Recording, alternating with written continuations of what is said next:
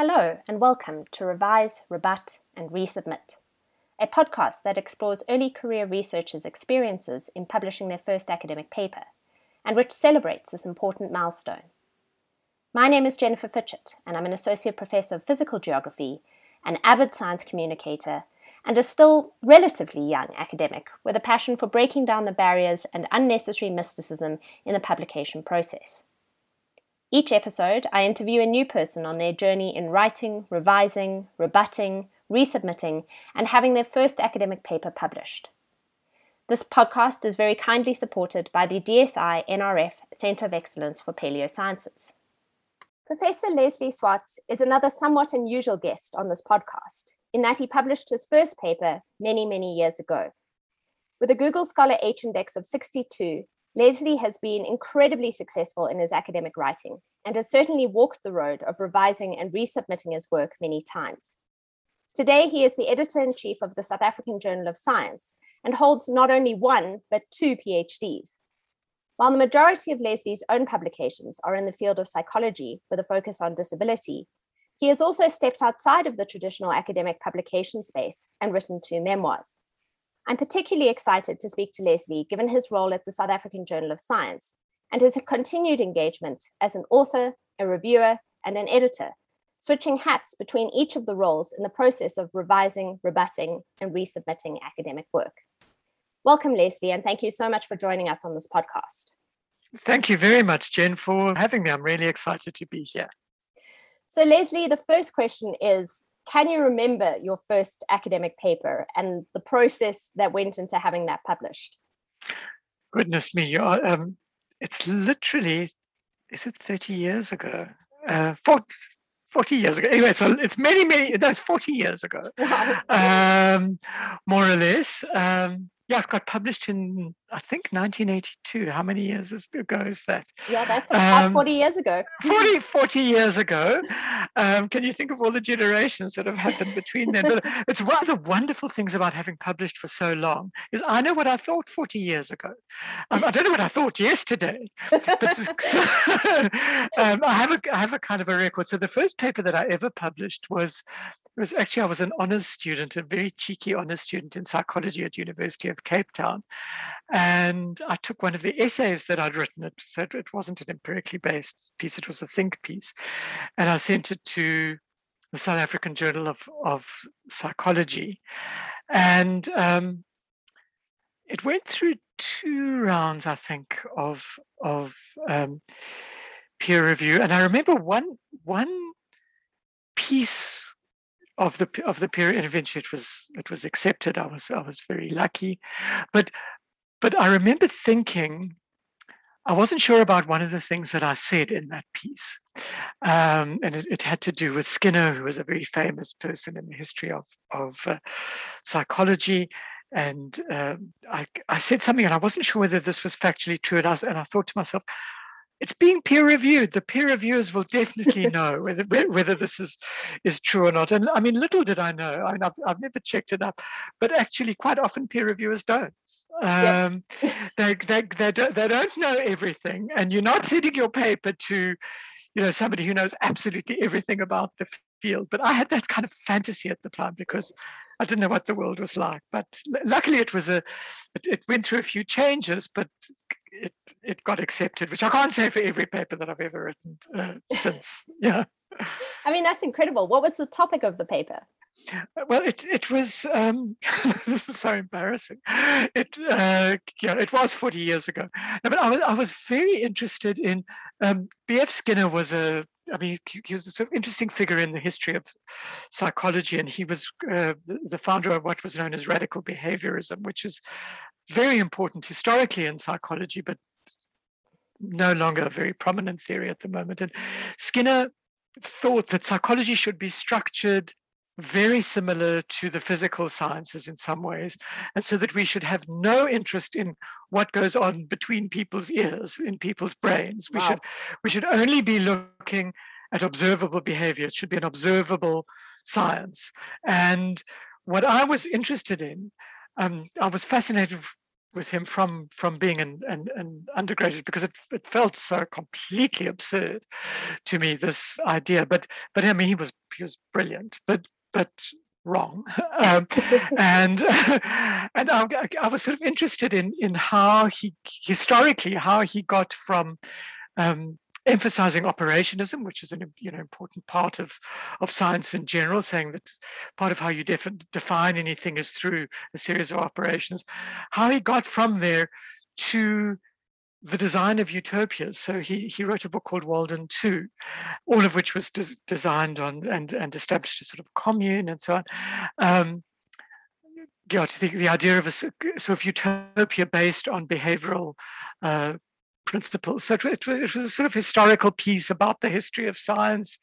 And I suppose it sort of betrayed my lack of a proper scientific identity even at that stage, because I'd done psychology and English and maths and statistics, and I did, I was just interested in everything. But it was part of my interest, I can see now, in the history of science and ideas, which obviously leads me to being the editor of the South African Journal of Science today. Yeah. So I didn't know at that time, but yeah, I can see the link now as I talk with you. Yeah, excellent formative grounding. And also Yeah, amazing that it's from your honors. And I'm hearing this over and over again from people who are really passionate about academic writing, that their first works that were published came from their honors degree. And today I hear so often, and I'm often berated because apparently I set honors project topics that are too ambitious or too difficult, and I'm unfair to my students because I then turn it into publication. But I really think that it is a phenomenal grounding, because that honors year is the point before you really understand academia and the dark side of it. And I think by the time you do a master's and a PhD, you're constantly reworking and reworking and reworking. And honors is the last time where you actually just throw something together and hand it in and see if it flies or not. And I think it's so amazing to capture that almost naive early thinking, and then to have that on record, and for us to be able to think back to it and go, that was my first paper, and that was the way that I approached the world at that point. Was that first paper of yours solo authored then, or did you involve the lecturer of that course? No, it was solo authored. It had never occurred to me. I mean, it's also just an interesting time, because it was, I studied right up to my first PhD at University of Cape Town, which, as we know, is the sort of premier university on the African continent and publishes a lot, etc., etc., etc. I mean, this was UCT. Nobody in the psychology department, none of the staff were publishing at the time. Nobody. Wow. There had been a period before, but it was a very particular. I mean, we say the 1960s happened in South Africa in the 1970s, and I was an undergraduate in the 1970s. So there was, lots of experimentation with lifestyle and substances and all sorts of things going on. But my lecturers were not publishing, and I remember it was considered so strange that I should want to publish. So it didn't even occur to me. I mean, the particular lecturer of that course was somebody I admired hugely, and he was hugely influential. I think about him. I mean, obviously, I mean, I'm old now, and he's passed away. But it never occurred to me to ask him. I mean, I have to say it was an essay that I wrote, and I just got like 3 lines at the bottom. It wasn't a piece of work that we set up together. I got 3 lines at the bottom saying good, and whatever mark he so there wasn't much of an input. But I didn't have, I think, what you're trying to do, Jen. I had no sense of a community there to support me, and I mean, luckily that one got published quickly. And then because I mean, the other thing about publishing is that although I regard myself as a scientist, it's also a creative outlet. Then I got bitten by the bug. And if I'd had some help in those early days of publishing, of people who knew the ropes, who could, yes, indeed, co-write with me from psychology. I mean, I did get it because I worked quite early on in a psychiatry research unit with other colleagues. But then the time that I wasted not through writing bad things, but through not understanding the strategy that you need. Yeah. Um, I wasted a lot of time. Let's put it that way. And I was lucky with that first publication. Yeah.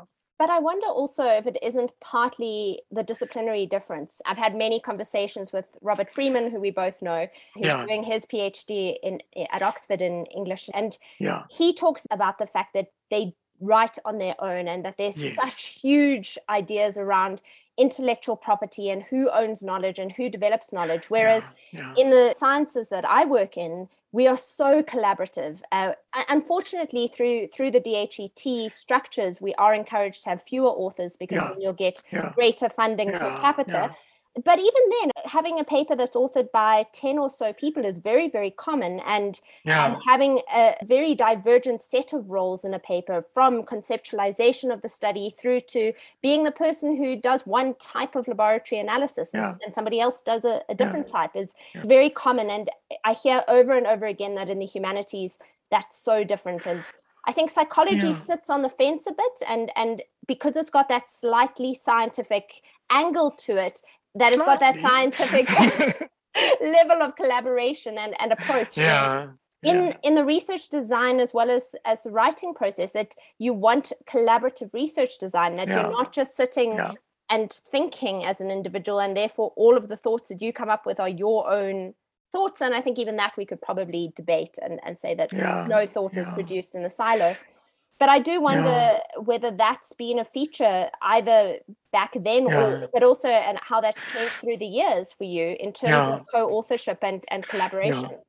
I mean, I think there are a number of issues there. I mean, certainly there are disciplinary differences. And I mean, I know that you've just finished a manuscript for a book. It's in some disciplines, having a book is absolutely central. And in other disciplines, it's nice to have, but nobody really cares. So if you're a historian, you have to have a book, and generally speaking, you'll work on your own. I mean, because psychology is such a strange field where we certainly go from, I mean, there's from the more literary, social science, humanities, right through to very hard brain science and so on. You get absolutely everything within psychology. And I think there are the emphasis on individual contributions to knowledge and the idea that you have to be completely on your own and completely sort of original, which I think lingers in the humanities. For me, I still write some single author stuff, but I write much more together with other people, often outside of my own discipline. Disability studies, where I work a lot, is very interdisciplinary. I think that emphasis on the individual can be quite problematic, actually, because it foregrounds individual thought when in fact we know that ideas happen in conversation. And anybody who's written collaboratively with a good team will know that I come in with my wonderful idea and my team members come in, and what we end up producing is better than what any of us could have come up with. I mean, we've also all had experiences where you also end up going for the lowest common denominator, so you all end up doing something that's worse. But I'm talking about teamwork at its best. And I think that emphasis on the individual, though very, very important, is often very problematic often for new scholars who who are not confident, who feel that they've got to do things on their own. There's this myth around originality, which, I mean, I can talk about if you want me to, but which is really problematic, and it constrains people, I think, in we know if you look at bibliometrically at publication patterns, people who co-author or are in disciplines who co-author write more than people who write on their own. I mean, that's just true, and part of that is all of the kind of problems that any author who's worth anything has had, the imposter problem. I'm not good enough. They're going to find out how stupid I am. I have to be completely original and change the whole world. When in fact, no academic ever wants to read an article that changes the world, because then means that I've got to restart my project again, because now the world has changed. The last thing we want is originality, actually. But all of those pressures actually are disincentives to writing. Yeah. Paradoxically. So most of what I currently do is co-authoring. I love writing on my own, but and I felt at one point when I started writing memoirs, the reason I did that was I felt I'd sort of lost my own personal voice, because I spend very happily so much of my time writing with less experienced authors. But I think there are huge advantages to making use of a community of scholars and practice, which is the kind of thing I think that you're trying to do, Jen, through your podcasts. Yeah, I think there are also a whole lot of misconceptions about multi-authored work being quicker, which I don't think is true. I think it's that we are just so much more enthusiastic and we are so much more driven when we're in a collegial space. I also sit on the fence between the sciences and the humanities, particularly when I do work in tourism. And I often hear that it's easier for me to accumulate more publications or more citations because I work on multi-authored pieces and they're quicker to write. And I say, actually, they're not. If anything, the pieces I've written on my own have been much quicker, because I don't have to engage with other people and I don't have to deal with the fact that we have different writing styles. We have different statistical approaches to data. We have one of my colleagues and I ended up having countless arguments about air conditioning on one study, because we were trying to decide whether or not air conditioning is a climatic feature. And those arguments alone, I could have written another paper in the time we spent arguing. And I think it's so interesting that there are misconceptions on both sides, that it's either so much easier to do it one way versus the other, or so much quicker to do it one way versus the other, when both have their difficulties as well as their advantages. And that it really comes down to the role of conversation and engagement with people, rather than about a particular way of ticking a box of writing however many units you want per year. Yeah. No, I completely agree. And I do think that the subsidy system, plays into this in a problematic way, where, if I write something together with another person, suddenly I've written a half a paper. When often, as you say, those discussions take much longer. I know, having written on book length work, I've written a number of books on my own, and I've co-edited and co-authored a number of books. It's much easier and quicker to write a whole book on your own than to edit a book, in my experience. But in the system, it sort of counts for. In fact, editing a book, I don't think even counts for points or whatever. In the system, when it's much harder work actually than doing something on your own. And I think particularly at the moment, not at the moment, because it should be at every moment, but most people writing in science in English at the moment are not first language, and we are and we should be trying to increase participation in the sciences, increase the number of voices, open up things, and that should, the only way to do that is through collaboration, and working together and learning from different perspectives, and that's, I think, hard to do if all you do is write on your own. Absolutely. But I think another interesting thing about the number of multilingual and second language in particular, or third or fourth or fifth or sixth language English speakers writing in academic texts, is that I think, particularly for those of us who are English first language, it's about releasing this expectation of perfection in terms of writing, because I think it's such a problem, particularly when we are in the sciences and what we're presenting is data. We're presenting empirical research on a topic, and we need accurate writing, absolutely. But one of the things I've pushed towards in my own writing, and when I'm collaborating with students of mine or postdocs of mine, is just relaxing about writing style and Yeah. saying there are many ways to say the same thing, and some might be grammatically better than others, and some might sound stylistically better than others. But actually, what we want to do is communicate a message to a Yeah. particular public. And I think it's one of the reasons why I find the South African Journal of Science so enjoyable to write for, because they have that very rigorous process of editing at the end of each paper to make Yeah. those papers accessible to everyone. And so you're Yeah. not talking Yeah. within your very, very, very small community full of jargon and full of strange stylistic things that come in particular fields, but it's breaking that down and saying, okay, but what is the story? What are we trying to communicate? What data do we have? What message can it convey? Mm. And I think that's also really important. And again, it's something that you build and you develop that understanding and that appreciation for a range of ways of saying things by collaborating with other people and by accepting that their writing approach is just as appropriate or acceptable as yours might be. Yeah, yeah. I mean, certainly in the history of psychology, but not just in psychology, because I see it in other disciplines as well.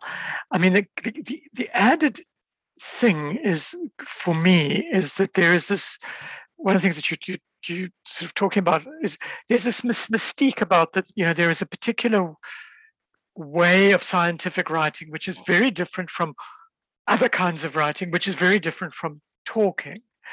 And so you probably come from disciplines, I certainly do, which historically have favored, for example, the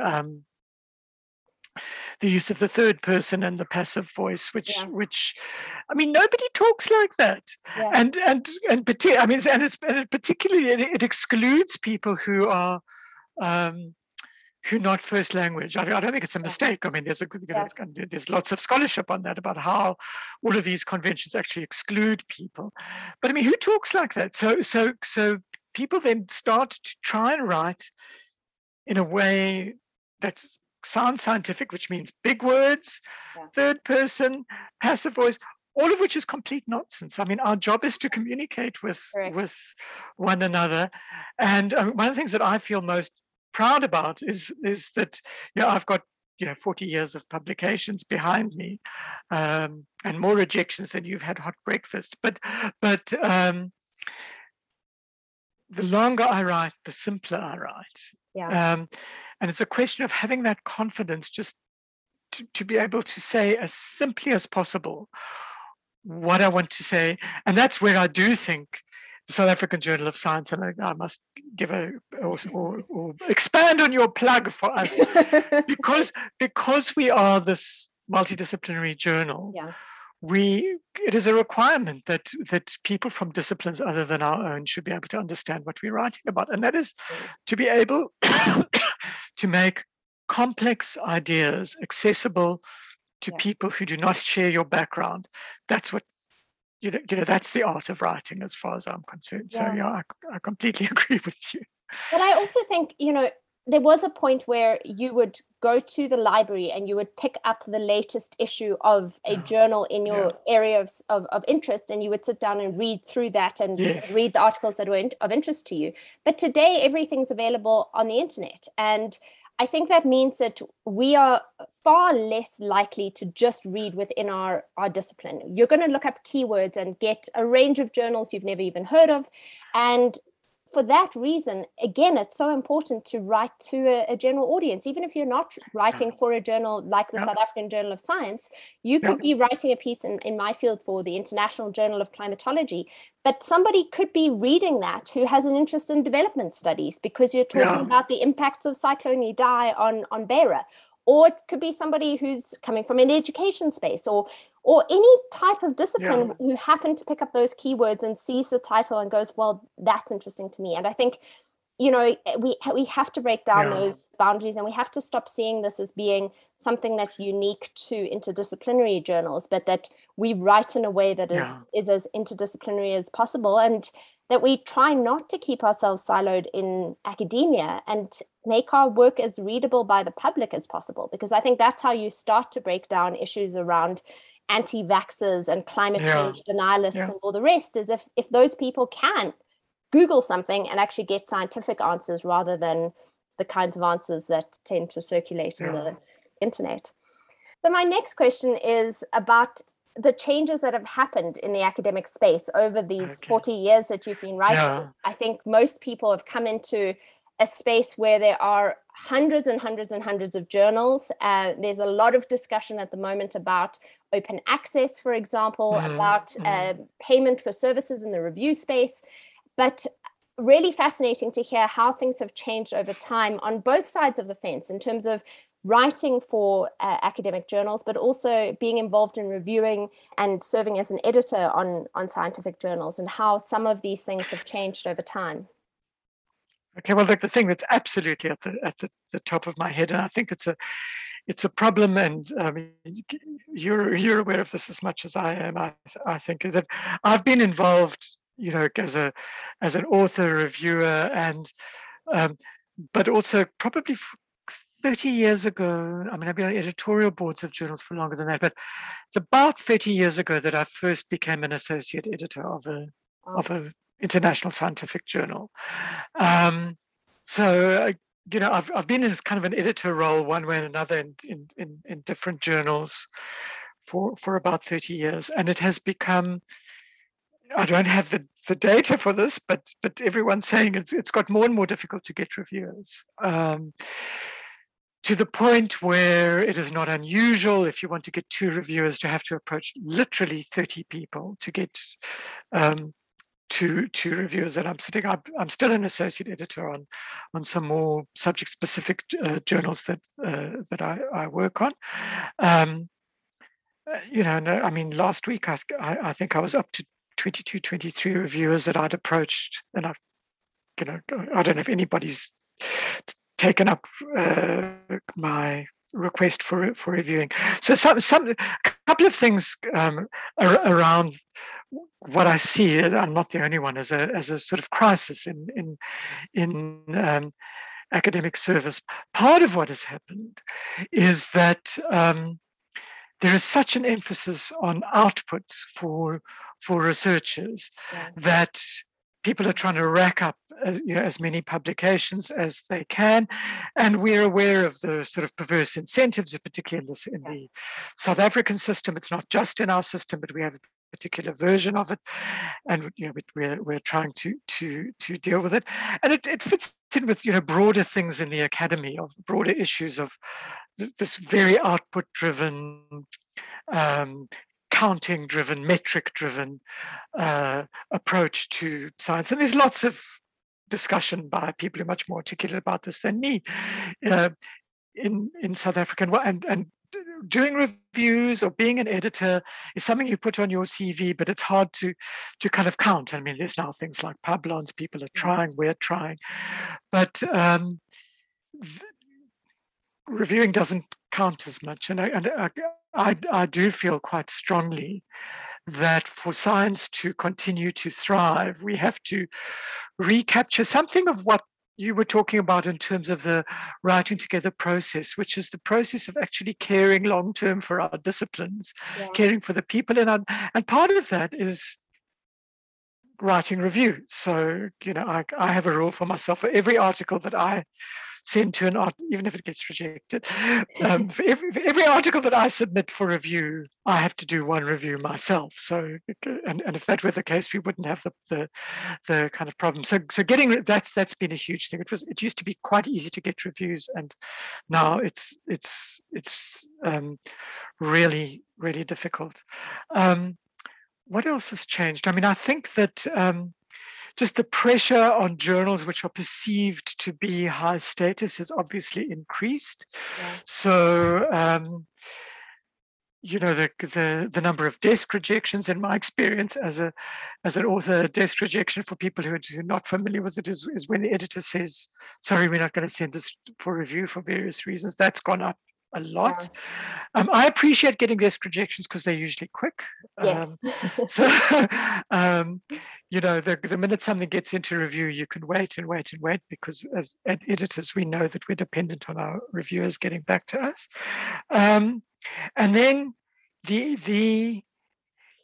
also, it's part of what I was talking about before. And in fact, just my latest editorial in the journal is about this, because we started to see articles as sort of products in themselves, and they buy us things. Of course, they buy us promotion, they buy us jobs, and so they are products in one sense. But something has happened where we are viewing academic articles somehow as separate from the academic thinking process, as products that sort of in themselves. So we tend to see, and I see this as both as a reviewer and as an editor, where people are writing not because they're trying to engage in a conversation with previous people who've written in the field, not because they're having an interesting discussion with people or they differ from other people, but because they have to produce an article. And so one sees increasingly I mean, this is completely subjective. I haven't done the research on it. I imagine it would be possible to do. But my sense is we're getting more and more of these papers which kind of go through the motions. So in fact, they often look quite nice and the statistics are good and everything is there and you can tick all of the boxes, but they're sort of almost contentless, because what has been lost is the absolute knowledge that writing in science is part of the scientific process, because it's when you write down whatever you've done, regardless of your discipline, it's when you start writing and putting together and you pulling all your techniques of analysis, if they're statistical or if there are other techniques, into a story, that you actually understand what you yourself have done as a scientist. And my worry is I see, it feels to me, more and more places where people aren't seeing that. They just think I'll just bombard my reader with lots of technical things. I'll have lots of tables. I'll have lots of clever statistics. But I'm not telling a story. And it's often the techniques, it feels to me, particularly, I mean, because statistics has changed so much. We have, it's developed so much over the past 40 years. So, people will say, oh, I want to use this statistical technique. And that's where they'll start. And that's the wrong place to start, because the question is what is my question? Correct. And then what is the best technique to answer my question? And that's what's being lost. Is that sense of and perhaps that the argument is lost, because I think that connects to losing a story and losing a question, is that there's so many papers that throw data at you and throw results at you, but the argument is missing, and there's no golden thread that runs through the paper. And I agree with you, it'd be very difficult to actually study this, but I think when we work on editorial boards, we can see those papers for what they are. And it doesn't mean that it's a bad paper, and it doesn't mean that it makes no contribution. But certainly through the review process, I try and encourage people to say, what is the argument? Add a paragraph to your discussion, add a paragraph to your introduction. Tell us why we're interested in this. Tell us why this is the thing that you chose to spend probably many, many hours on, to be able to do all of the data collection and analysis and all the rest. But as you say, so it's not a box ticking exercise to produce a product. Yeah, but I mean, I think that some of that, I mean, I completely agree that it's a huge problem. But I mean, also, as we pressure people earlier on in their careers to publish more, which I think we should be doing, and I do it all of the time, including undergraduates, if they're good. But I think part of what you're talking about, that making the argument, it requires a certain kind of confidence. I mean, somebody once said to me, that there's a relationship between the words authorship and authority, and I honestly hadn't thought about that. I now use it all the time, because you are the authority of the story that you are presenting. The statistics is not the authority. The statistics can't tell the story. You are the authority, and you as the author have to make the argument or the story. Explaining how this fits in to that bigger conversation. So, but it does take a certain kind of confidence. So I think confidence is really important. And one of the things that I've always found interesting is that I've said this right the way back to my first paper, is I don't think that my success in publication comes from the English that I did in high school or my geography degree even. I think it comes down to the fact that I did debating at high school and university. I think that is what makes it an easy process for me, and why I can write faster than most people, because for me, the argument is first. And so being trained in argumentation, and then being trained in the confidence of standing up in front of people when you've had 7 minutes to compile what it is that you're going to say, that really gives you that confidence that you can run with in any kind of output. So whether it's a lecture or an academic publication or science communication, that comes down to the ability to think on the spot, but then build that into a coherent argument and a story. Yeah, absolutely. But I mean, it's interesting that you recognize that it's your training in argument which has given you voice. And I've had, I mean, it's quite interesting because in psychology you get, some students who've gone a BSc route and some students who've gone a BA route. And I've had, graduate students saying to me, well, I did a BSc and in science we don't believe in articles, and we don't believe in writing. They weren't the best students and they weren't the best.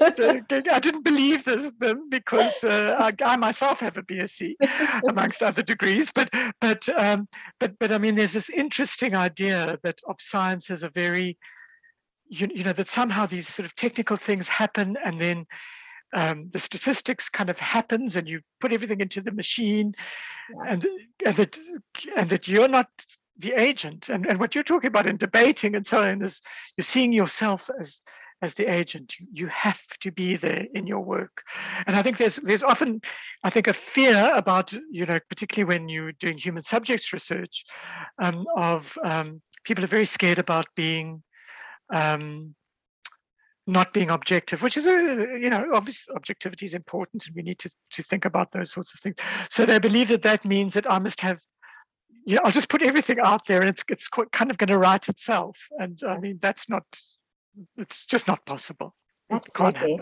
Absolutely. Yeah. So the last question for today is, putting on your hat as editor-in-chief of the South African Journal of Science, but also, as you say, associate editor of numerous other journals, is I think many early career researchers worry about their own newness in their process, and that everyone will know that this is my first paper, and everyone will know that I'm brand new. And of course, that's not the case, and we haven't a clue.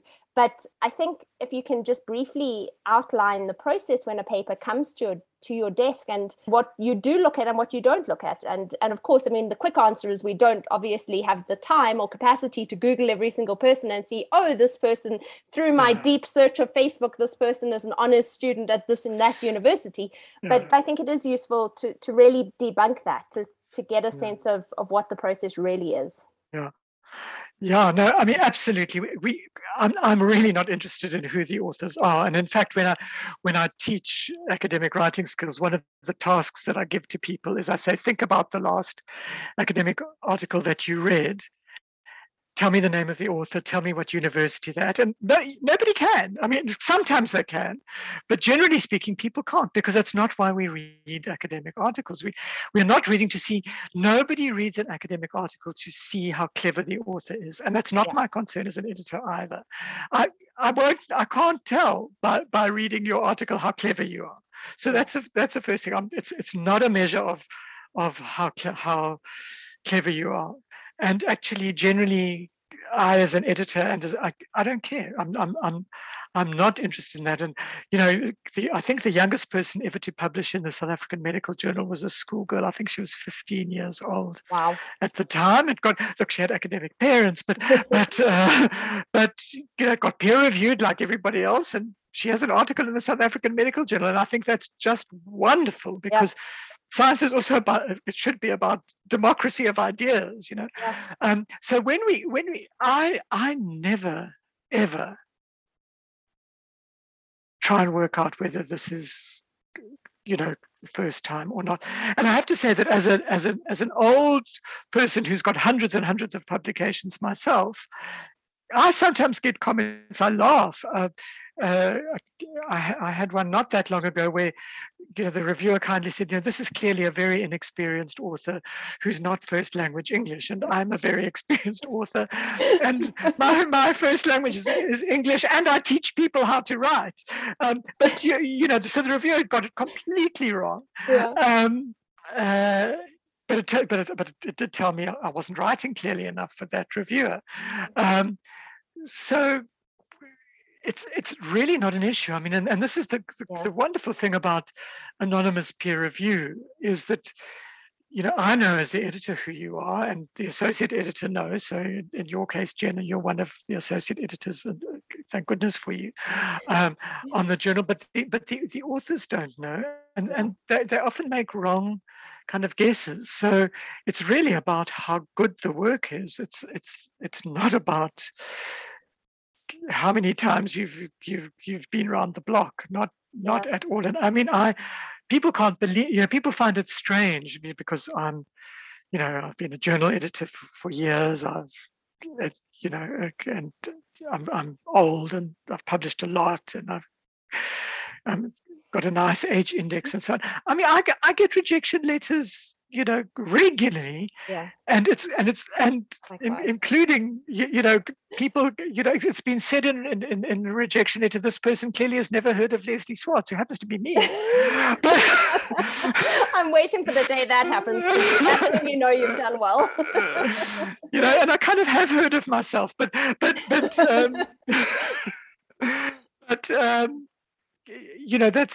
the beauty of it, is that it actually is.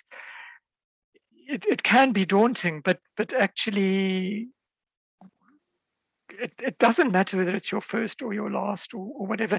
And often, inexperienced authors, I have to say, who are good, are often much more careful actually about the quality of things, and much less slapdash than people like me. I mean, I'll throw things together. I mean, I do. I kind of throw things together and hope for the best, because if I get a rejection, well, I've had 500 of them already. I'm not going to be so upset. It just falls on the pile. Yeah, my reject pile, another one. But yeah, no, it's not. I don't know if I've given you enough detail about that. Absolutely. But, and I was laughing because I had a similar experience earlier this year where I had a book chapter that went out to peer review, and it came back and it said, the funny thing here was there was 1 rejection and 2 minor revisions, and the rejection said, this piece has clearly been written by an honors student and blah, blah, blah. And I sat there and it was a solo authored piece, and I was like, well, I do have an honors in addition to some other degrees, and I have been doing this a while. And so we do. And I think it shows there's so much discussion about the problems, but as well as the benefits of a blind peer review system. And I think this really is the benefit of it, is that in blind peer review, people are reading things at face value, and the piece of work has to speak for itself. It's not about whether you have been in the game 10 years or 40 years and how many degrees you have behind you and how many accolades you have behind you.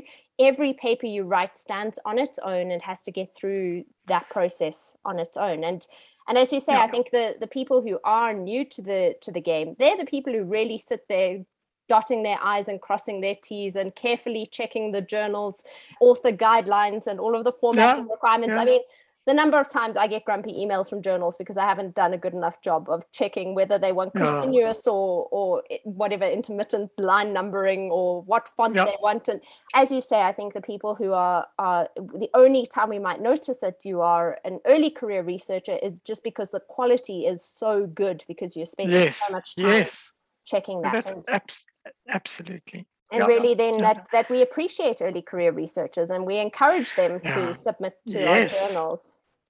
Please think of us. We need you for the future. Well, Leslie, thank you so much. It's been wonderful having you on this podcast. And I think for particularly early career researchers who are listening, it's so wonderful to hear from somebody who's been in the game for so long, and to hear what has changed, but also what has stayed the same, and that we do all need to focus on building our confidence rather than trying to reach some assumed level of superiority in the sciences. And that's how we overcome imposter syndrome. That's how we manage to get our work out there and to really be able to create our own profiles. So thank you so much for joining me on this. Thank you for having me. It's been an absolute pleasure. Thank you for listening to this episode of Revise, Rebut, and Resubmit. Hopefully it's given you some insight into the process of academic writing and approaching that first academic paper. If you've enjoyed this episode and want to listen to more of this show, please subscribe to this podcast. A huge thanks again to the Centre of Excellence for Paleoscience for supporting this work.